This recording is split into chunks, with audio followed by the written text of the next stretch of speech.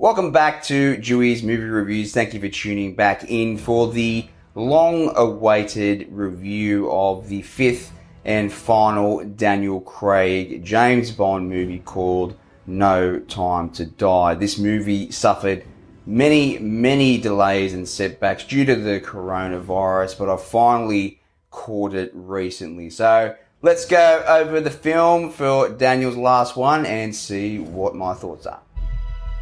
Bond, any thug can kill. I have to know I can trust you. Well, I understand 00s have a very short life expectancy. You're a kite dancing in a hurricane, Mr. Bond. Is this really what you want? Always alone?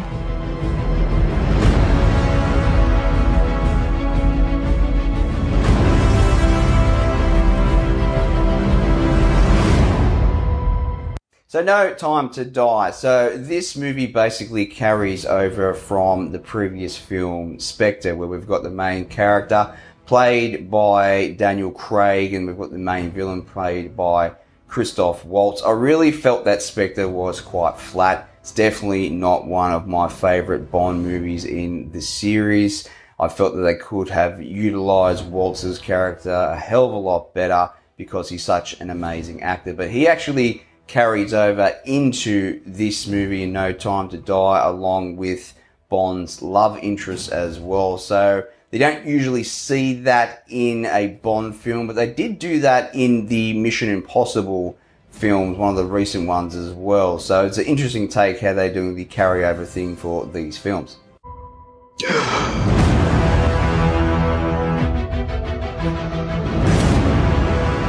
We used to be able to get into a room with the enemy. And now they're just floating in the ether. When her secret finds its way out, it'll be the death of you.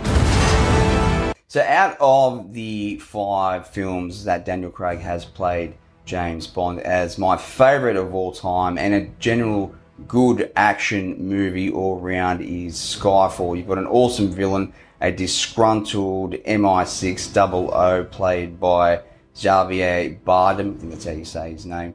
Awesome actor, basically hunting down M, and you've got 007 or Daniel Craig that has to save her and save the day as well. So after seeing Skyfall, Spectre for me was a disappointment. So I was a bit weary going into No Time to Die after Spectre. So does it stack up in terms of being as good or better than Skyfall? No, it doesn't, but I'd have to say out of the 5 movies, probably the runner-up comes in at second place with the whole plot and scenario that Bond is in this time round. My God, target enough people. And the people become the weapon.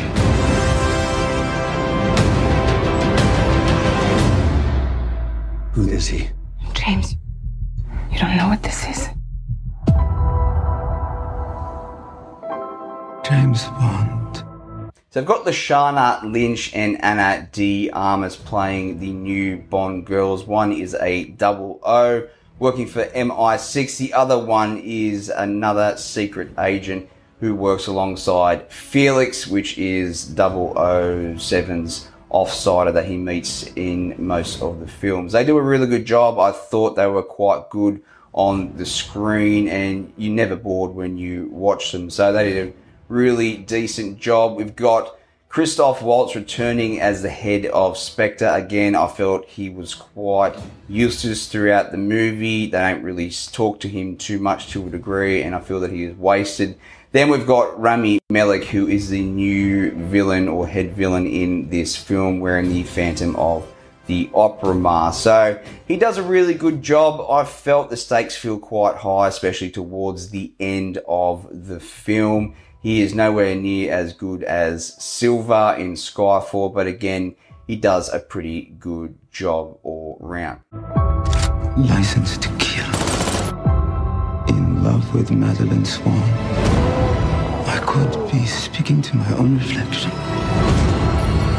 Only your skills die with your body. And And life is all about leaving something behind, isn't it?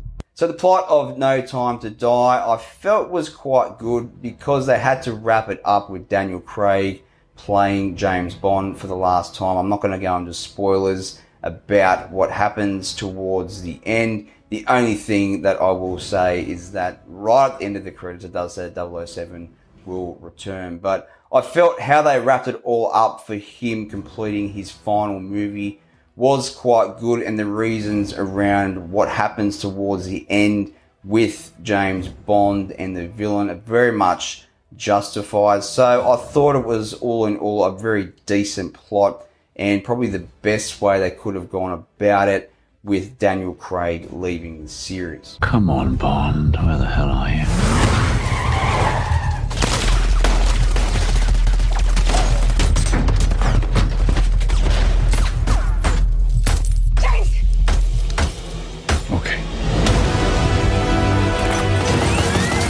So now we come to the pros and cons section of the review, and I'll give it my rating thereafter. So the pros, the location, the cars, the movie does look immaculate as you would think it would for a final Bond film. The plot is pretty good in terms of how they wrap everything up with 007 and the choices that he has to make. The new Bond girls do quite a good job, along with Rami Malek as well.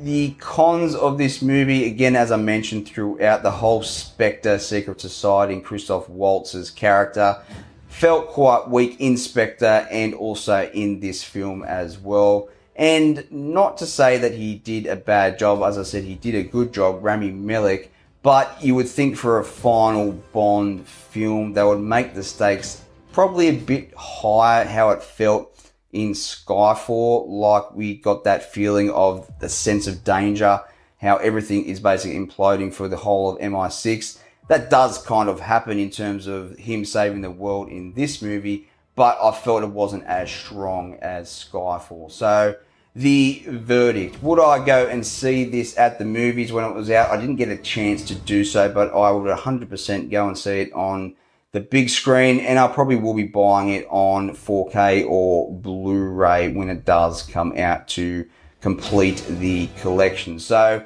all in all, it is a pretty good movie. I did enjoy it, not as good as Skyfall, but for Daniel Craig and how he was tapping out of this franchise, I thought they wrapped it up quite well. So the question now remains, who is going to be the new James Bond? There's a lot of talk around Idris Elba. I think he'd make an awesome James Bond. Of course, you've got Tom Hardy as well. He'd make a pretty decent Bond, I feel, but only time will tell with where they go with this franchise. So thank you for tuning in to the review for No Time to Die, and I will catch you next time at the cinema. Cheers.